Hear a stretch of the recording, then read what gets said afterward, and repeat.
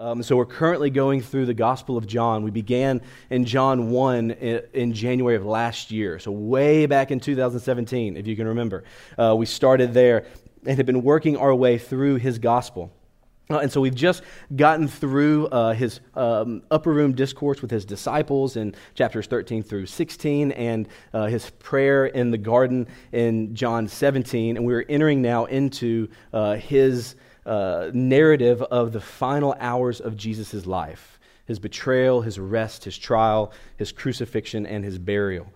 And so as we get ready, we'll be jumping into John 18. So if you got your Bibles, you can go ahead and grab them or turn them on, whatever your preference may be. If you don't have a Bible and you grab one of the ones next to you, it's going to be on page 773 and 774. If you don't have a Bible, again, you can take that with you. That's our gift to you. Those aren't people saving seats. Those are Bibles that you can have.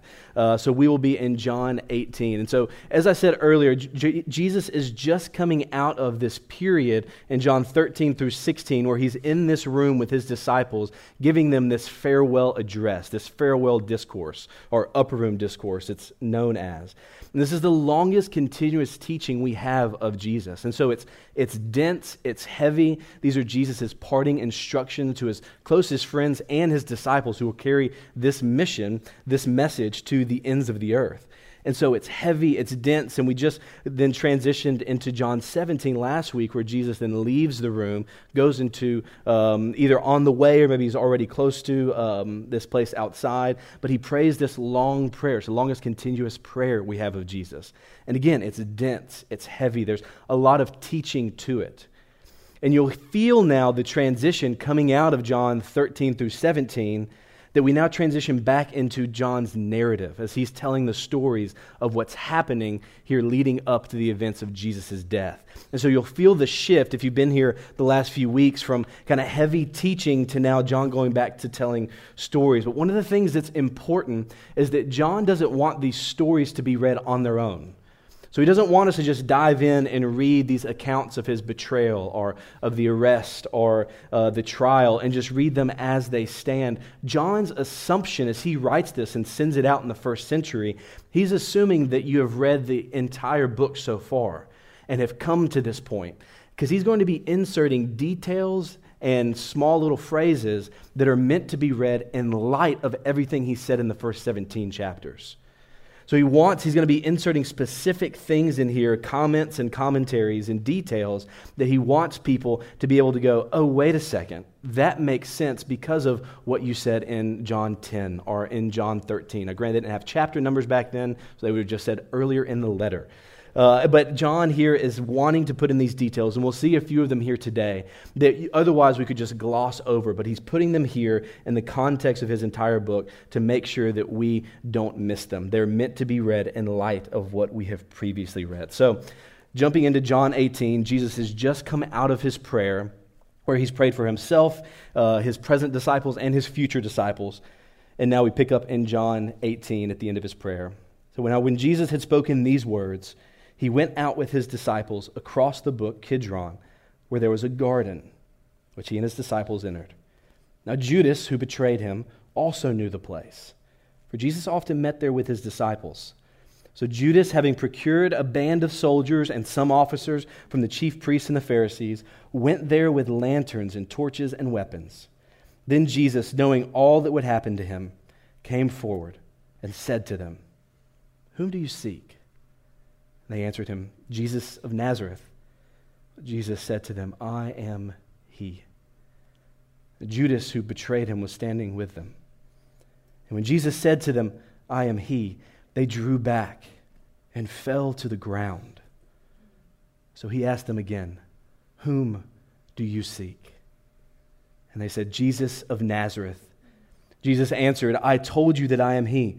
So if you seek me, let these men go." And this was to fulfill the word that he had spoken, of those whom you have given me, I have lost not one.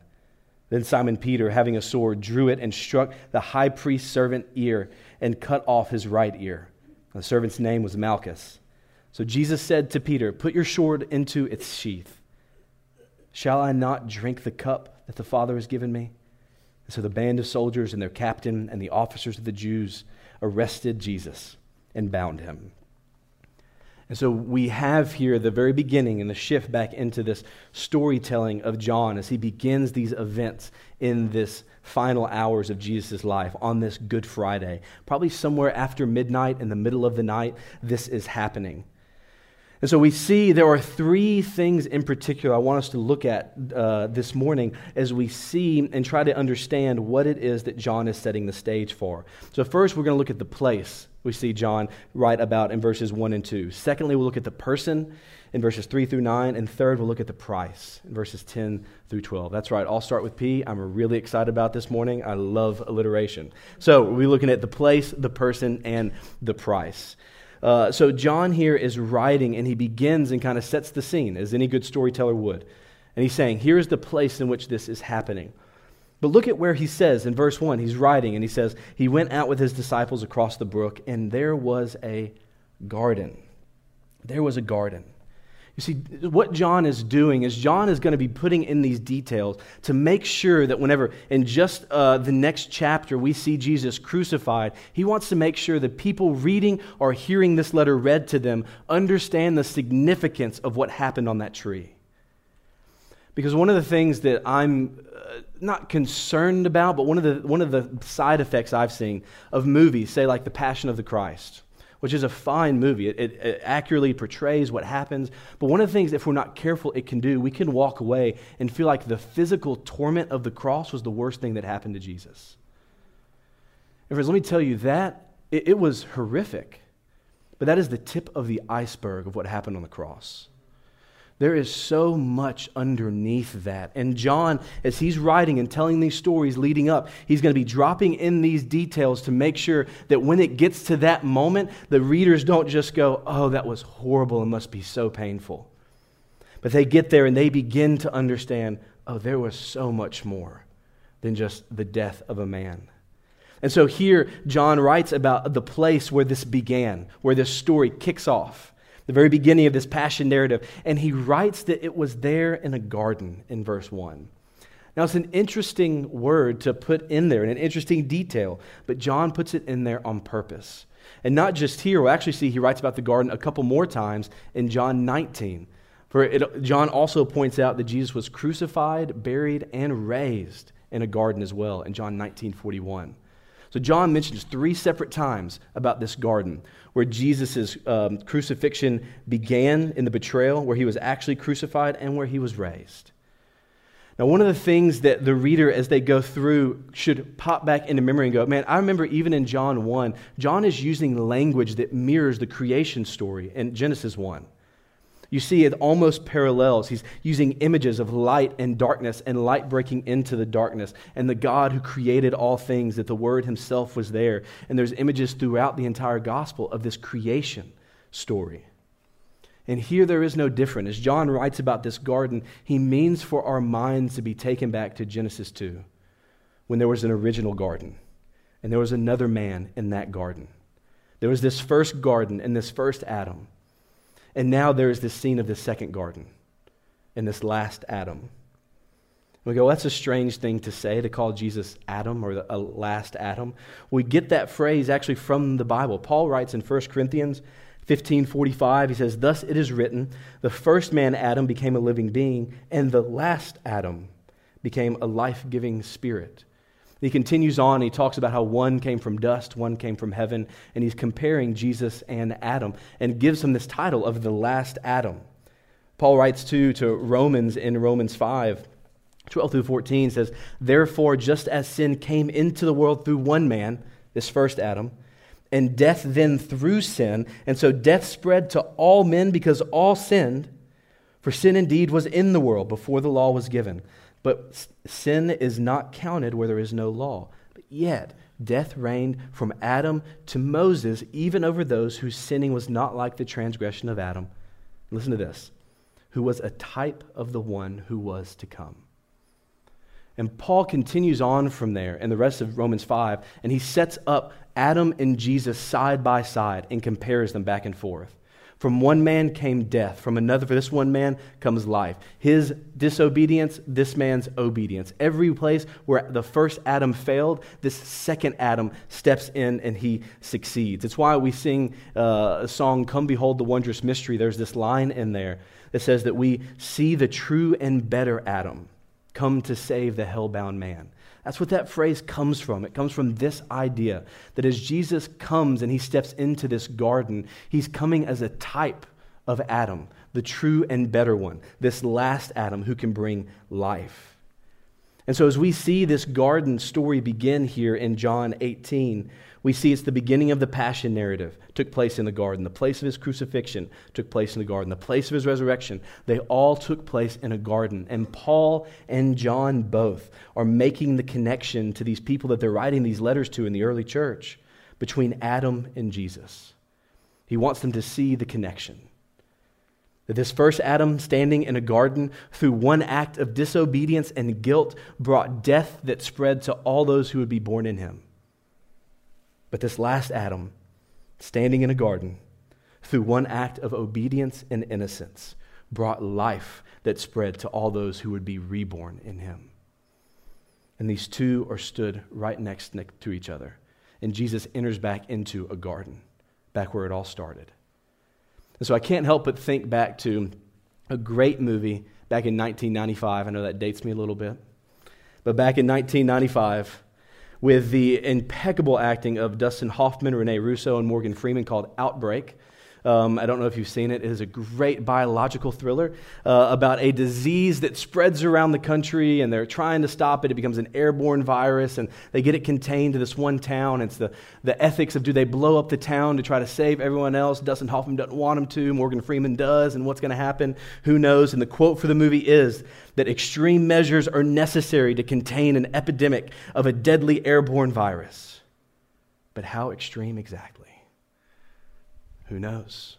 Maybe I think everyone's afternoon has been planned in those last few moments as you go and watch. But one of the things that Dustin Hoffman went to do as a scientist to try to fix this, as this epidemic was breaking out, he was doing work to figure out where it began. So the whole movie, he's trying to figure it out, and they end up able to trace it back to this one monkey who was shipped over from some other country, and he had this virus, and it bit somebody, and then it spread throughout. And they were able to track down the monkey where it was, go and find it, because when they found patient 0, where this virus started, they were able to pull from it this then antidote, this serum that could then be given and heal the people who had the sickness. But you had to go back where it started in order to get there. You had to go back to patient 0. And that's kind of what we see John doing here as Jesus enters into the story. He goes back where the disease began, in a garden.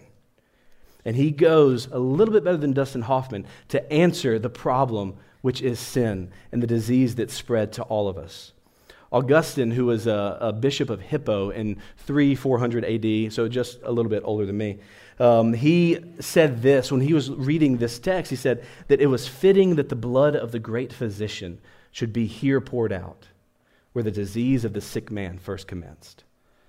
And so it's here in a garden where this disease first happened, that this last Adam came onto the scene. And it shows us how he would be the one to reverse the effects and consequences of the fall and to succeed where the first Adam failed. But who exactly would be the one to do this? Who is this Jesus? How does he have the authority to do what Adam could not? And that's what we see next, is the person, who this person is, in verses 3 through 9. Now there's some interesting details in here, but one of which stands out to me. As Judas went and procured a band of soldiers and some officers from the chief priests and the Pharisees, one of the things that is debated is how many exactly there were. People don't entirely know, but there's a good guess. It was probably between 200 and 600 soldiers that were there with Judas, who went to arrest this one man. Now remember, this is in the middle of the Passover feast in Jerusalem. So every Jewish family has fallen on this city, and they've all migrated back for the Passover feast here in the city. And so the Roman officials were worried that maybe his disciples and followers would come behind them and kind of create this insurrection. So they send a strong group of soldiers with lanterns and torches and weapons. And all I can think about is the scene from Beauty and the Beast as they go storm the Beast castle with their lanterns and torches and weapons. And they go to take this one man. There's 200 to 600 people. going to capture one carpenter. And Jesus, in verse 4, knowing all that would happen to him, came forward and said to him, "Who do you seek?" They said, "Jesus of Nazareth." Jesus said, "I am he." Now look at verse 6. Here's the interesting thing to me. And when Jesus said to them, "Whom do you seek?" and they said, "Jesus of Nazareth." Verse 6. When Jesus said to them, "I am he," they drew back and fell to the ground. Isn't that an interesting detail that John puts in? There's 200 to 600 men here. What would cause them to draw back and fall? Right? Was there a strong gust of wind that Jesus was able to somehow avoid? Did the earth shake, except for the one little diameter that Jesus was on? I don't think so.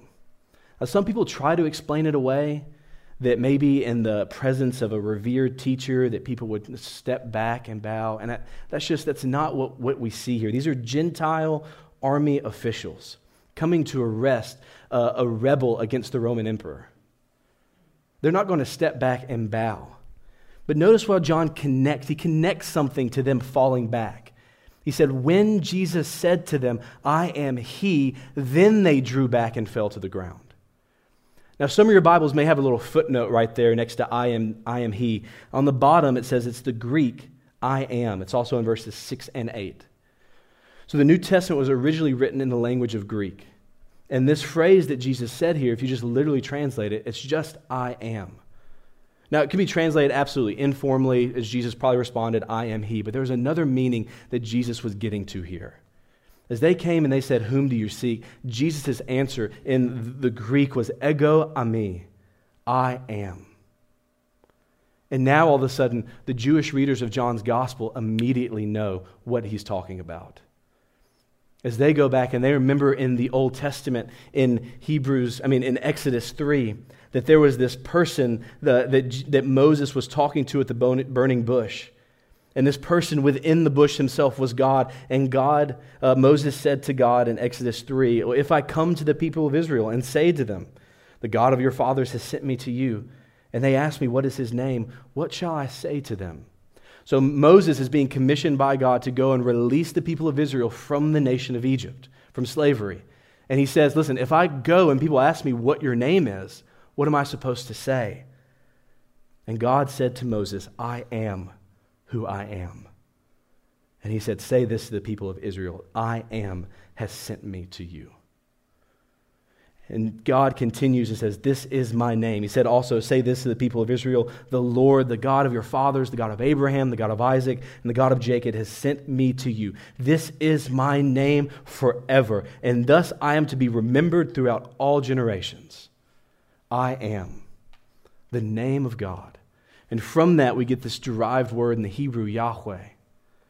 It's in the Old Testament. Anytime you see in English all the Lord in all caps, that's that word. It's his name. So precious to the Jewish people throughout the Old Testament. And here in the first century, they wouldn't even write it because it was the name of God. I am. And here, as these soldiers descend on Jesus and they say, "We seek Jesus of Nazareth," Jesus looks at them and he says, "I am." And when he says those words, when he says his name, then all of a sudden they feel power that they've not felt before. And they fall back and they drop to their knees. At the name of Jesus, the authority of a band of Roman soldiers is gone in a moment. They stood no chance here. As Jesus, just with his name, we begin to see the person of who he is. That he is not just a man. He's not just a philosopher. He's not just a teacher. He is God himself. This name that has endured and been remembered throughout generations, I am, has now come to set his people free. Not from slavery to Egypt, but from slavery to sin. And he's walked into the garden where the first Adam failed to be able to do what he could not. God himself coming now with his name, I am, to be able to set his people free. And as I read that and I see that at the name of Jesus, these Roman soldiers fall to their knees, I can't help but think of Philippians 2.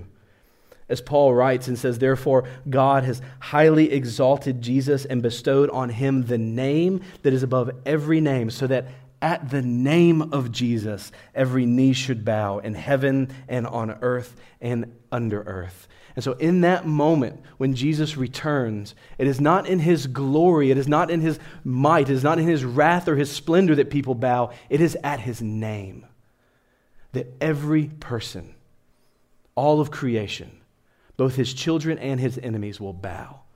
And we see here in John 18 a small glimpse of that. The strongest nation in that time sends us soldiers of 200 to 600 people to capture one man, and they're taken down by a name. Friends, that's the might and the power of our Lord. We do not serve a Jesus who is wimpy or limp-wristed. We serve a Jesus who makes armies drop to their knees with a name. That he is truly worthy of that name. He's worthy of his name, Jesus, Yahweh, I am, Yeshua, Emmanuel, God with us. He is worthy. So we see his name shows us his power, but also shows us his control of the situation. Because often I think as this situation gets painted, we hear of Judas who betrayed him and who went, and it almost paints this picture of Jesus being like someone who was like his plans just didn't work out. Oh, this traitor went and ruined everything he was trying to do. But throughout the gospel, John is writing, and we see people trying to seek, arrest, and kill Jesus, and constantly Jesus is getting away. There's this elusive Christ that nobody can capture. In John 7, the Jews were seeking to kill him. In John 7:30, they were seeking to arrest him, but no one laid a hand on him because his hour had not yet come. John 7:44, some of them wanted to arrest him, but no one laid hands on him. In John 8:20, no one arrested him because his hour had not yet come. In John 10:39, again they sought to arrest him, but he escaped from their hands. But then all of a sudden in John 18, we see something different. We see Jesus in verse 4, knowing all that would happen to him, come forward. That he knows everything that's about to happen. And he does not draw back, he does not escape. He goes and he actually initiates. That as they were coming, Jesus comes forward and he meets the people who will come and bring him to his death, that will take him to his end. And this is far different from earlier in John 6, when the people came to give him a crown and make him a king. How did Jesus respond? He withdrew and he hid himself. But here, the people come to give him a cross, and he comes forward and he offers himself. He came to this world to suffer, and that suffering had finally come. And it's important to see that Jesus was in control of every single second in this story. He knew what was about to happen. He was the I am who had come now to be able to offer himself for his people. He was not some pathetic martyr who was ambushed in the middle of the night. He was not some outsmarted rebel whose plans were foiled by a traitor. No, he was the divine God-man who had come to accomplish his mission.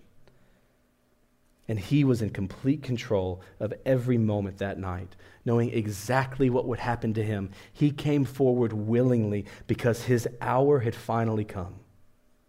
Now, but what did that hour entail? And more specifically, what would that hour cost him? What would the price be? We see in verses 10 through 12 what that price would be for this person who came to this place would have to pay this price. As they've come to arrest him, Simon Peter draws a sword. He strikes the high priest servant's ear, cuts off his right ear. The servant's name was Malchus. But Jesus turns and he says to him in verse 11, this is the point of this entire story. He turns and he tells Peter, put your sword into its sheath, for shall I not drink the cup that the Father has given me? Shall I not drink the cup that the Father has given me? So it's a strange phrase. What does that mean? What does it mean for him to drink the cup? Well, this is an image that John is pulling from the Old Testament. There are a number of places in Psalms we see God offering his people his cup of blessing. But even more so, we see this image of the cup of wrath throughout the Old Testament and even into Revelation.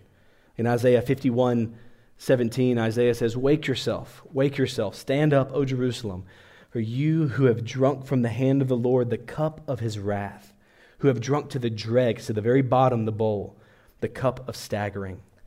Jeremiah says the same thing in Jeremiah 25, says, "Thus the Lord, the God of Israel, said to me, take from my hand this cup of the wine of wrath and make all the nations to whom I send you drink it. For they shall drink and stagger and be crazed because of the sword that I am sending among them."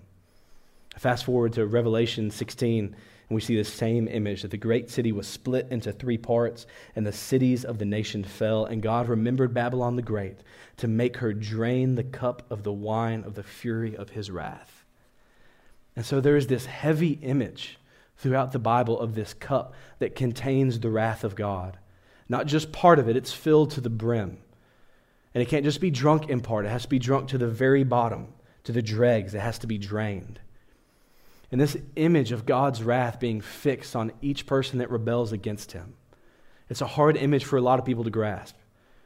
People don't like to think of the wrath of God. Let's focus on the love of God. And so I understand it's hard to think through, but as we step back and we see the whole character of who God is, his wrath is not something we have to be ashamed of. It's not something we have to shy away from. In fact, we see his wrath that is set against us is something that we understand even in our life today. Right? If one of you came up here and punched me in the face, it would hurt. I may or may not press charges depending on how well you connected and how many stitches I would need. But if somehow you found out where President Trump was later today, you went up to him, walked right past Secret Service, walked up and punched him in the face, I can guarantee you that's going to go a little bit differently than you punching me. Now, why? Why? Because people often, when we think about wrath, we go, okay, I'm not as bad as that person over there. I'm not doing the same stuff. But the reality is that we even understand here in our world, we can do the exact same thing. It doesn't matter what we do. What matters is who we do it against. We do it against the president, it's going to be far worse for you, trust me. Although I don't know, Millie may come at you if you come and hit me in the face, and it may be pretty bad. She can bite hard. So just watch out. But no, the reality is that it is far different based on who we do it against. Friends, it's no different. If the consequences are that much worse when we do something against the President of the United States, how much greater to the King of all the kings of the earth? How much greater to an eternal, holy, and infinite God? That judgment and that price, that punishment that we will pay will be holy and just and infinite. It is his wrath. Right? We feel that anger whenever somebody comes. If you walk home and you found out that somebody had stolen your TV, I guarantee you would be upset. You would be mad. You would be, dare I say, wrathful. And where would that wrath come from? We feel there's this sense of justice that needs to be satisfied. Something was wronged. We know that. We feel that. In extreme cases like this past week, we feel it whenever we hear of another school shooting. We hear it when we watch the court cases of Larry Nassar and sexual abuse. And there's something in us that wants justice. Now, those are extreme cases. But even in cases where somebody comes and steals something that's yours, there's something in us innately that wants to see justice played out. And friends, that desire comes from the very character of who God is, that he is a God of justice. That whenever somebody comes and begins and tries to steal his glory, he's going to respond. Out of his love for his own glory, his holiness, and himself, that he will respond like that to anyone who comes and breaks his commandments. And that is all of our stories. That every single person, since Adam, we were born, and we were all sinners by nature and by choice. Every single one of us. We've broken God's commandment and we've rebelled against him. And the response that we all are holding a cup that is filled to the brim of his wrath for our choices and what we've done against him. And friends, there is no way for us to get away from that. But all of a sudden, there's this image of God himself. I am Yahweh, who has come and walked into the garden. And now he tells Peter, hey, this cup, I'm going to drink it.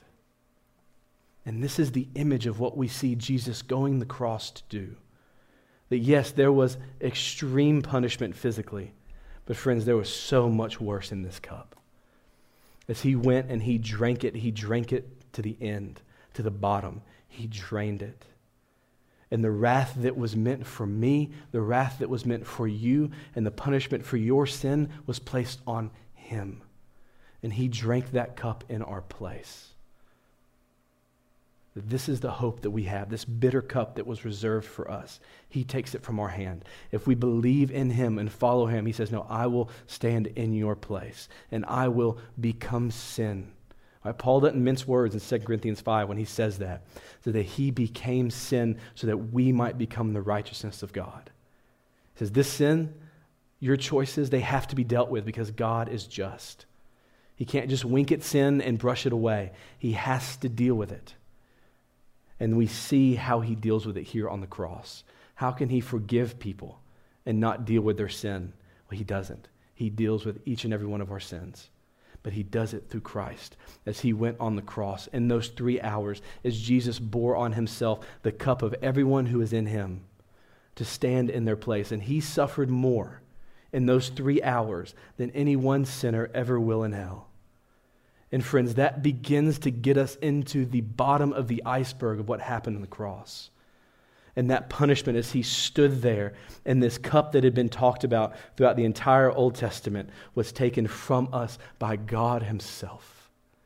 As he goes and he stands in our place and he drinks it for us. And he staggers so we don't have to.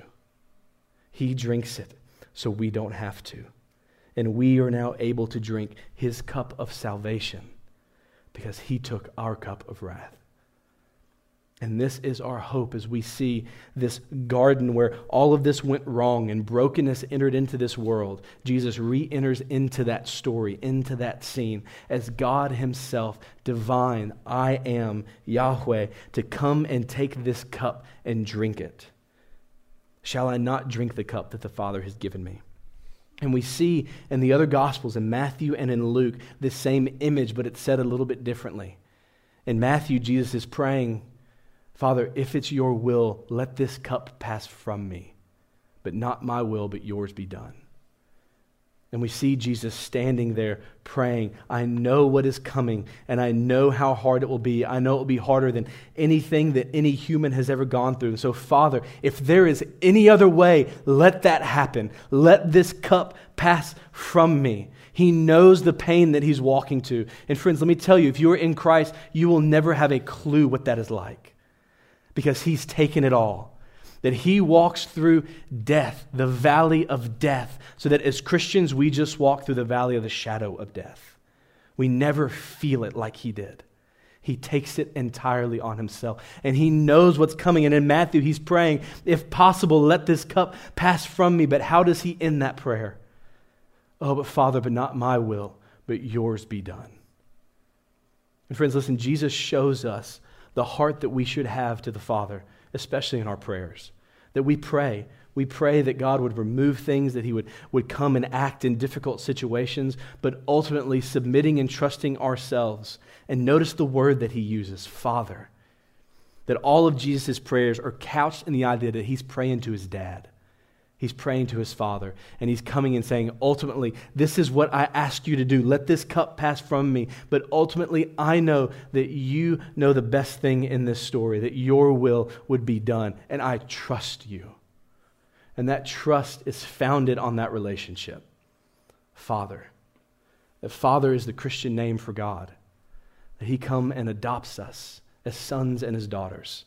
So when we pray, even in hard times, we can come and we say, God, would you do this? But ultimately, not my will, but yours be done.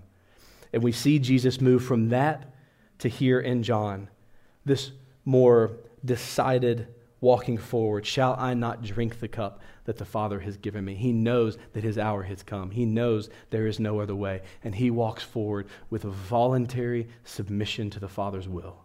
He offers himself. He is not taken. His plans were not foiled. He was not ambushed. He knew what was coming, and he walked forward to it.